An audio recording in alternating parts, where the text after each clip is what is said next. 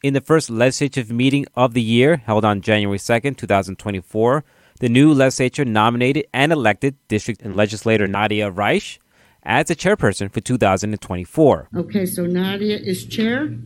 Thank you very much. Congratulations. 7-2 is the vote. Nadia. Thank you very much for having faith in me to do this job for the next year and onward, hopefully. The first time we've had a female chair in I don't know how long. I'm hoping I can bring a new perspective, a breath of fresh air into our legislative body. Thank you to all of our county employees. Without you, we would not be here. I look forward to working with our present legislators. Joseph Perrello, representing District 7, has been named vice chair of the legislature. In one of the first resolutions, the legislature appointed retired Orange County Court Judge Robert Freehill as the acting county attorney.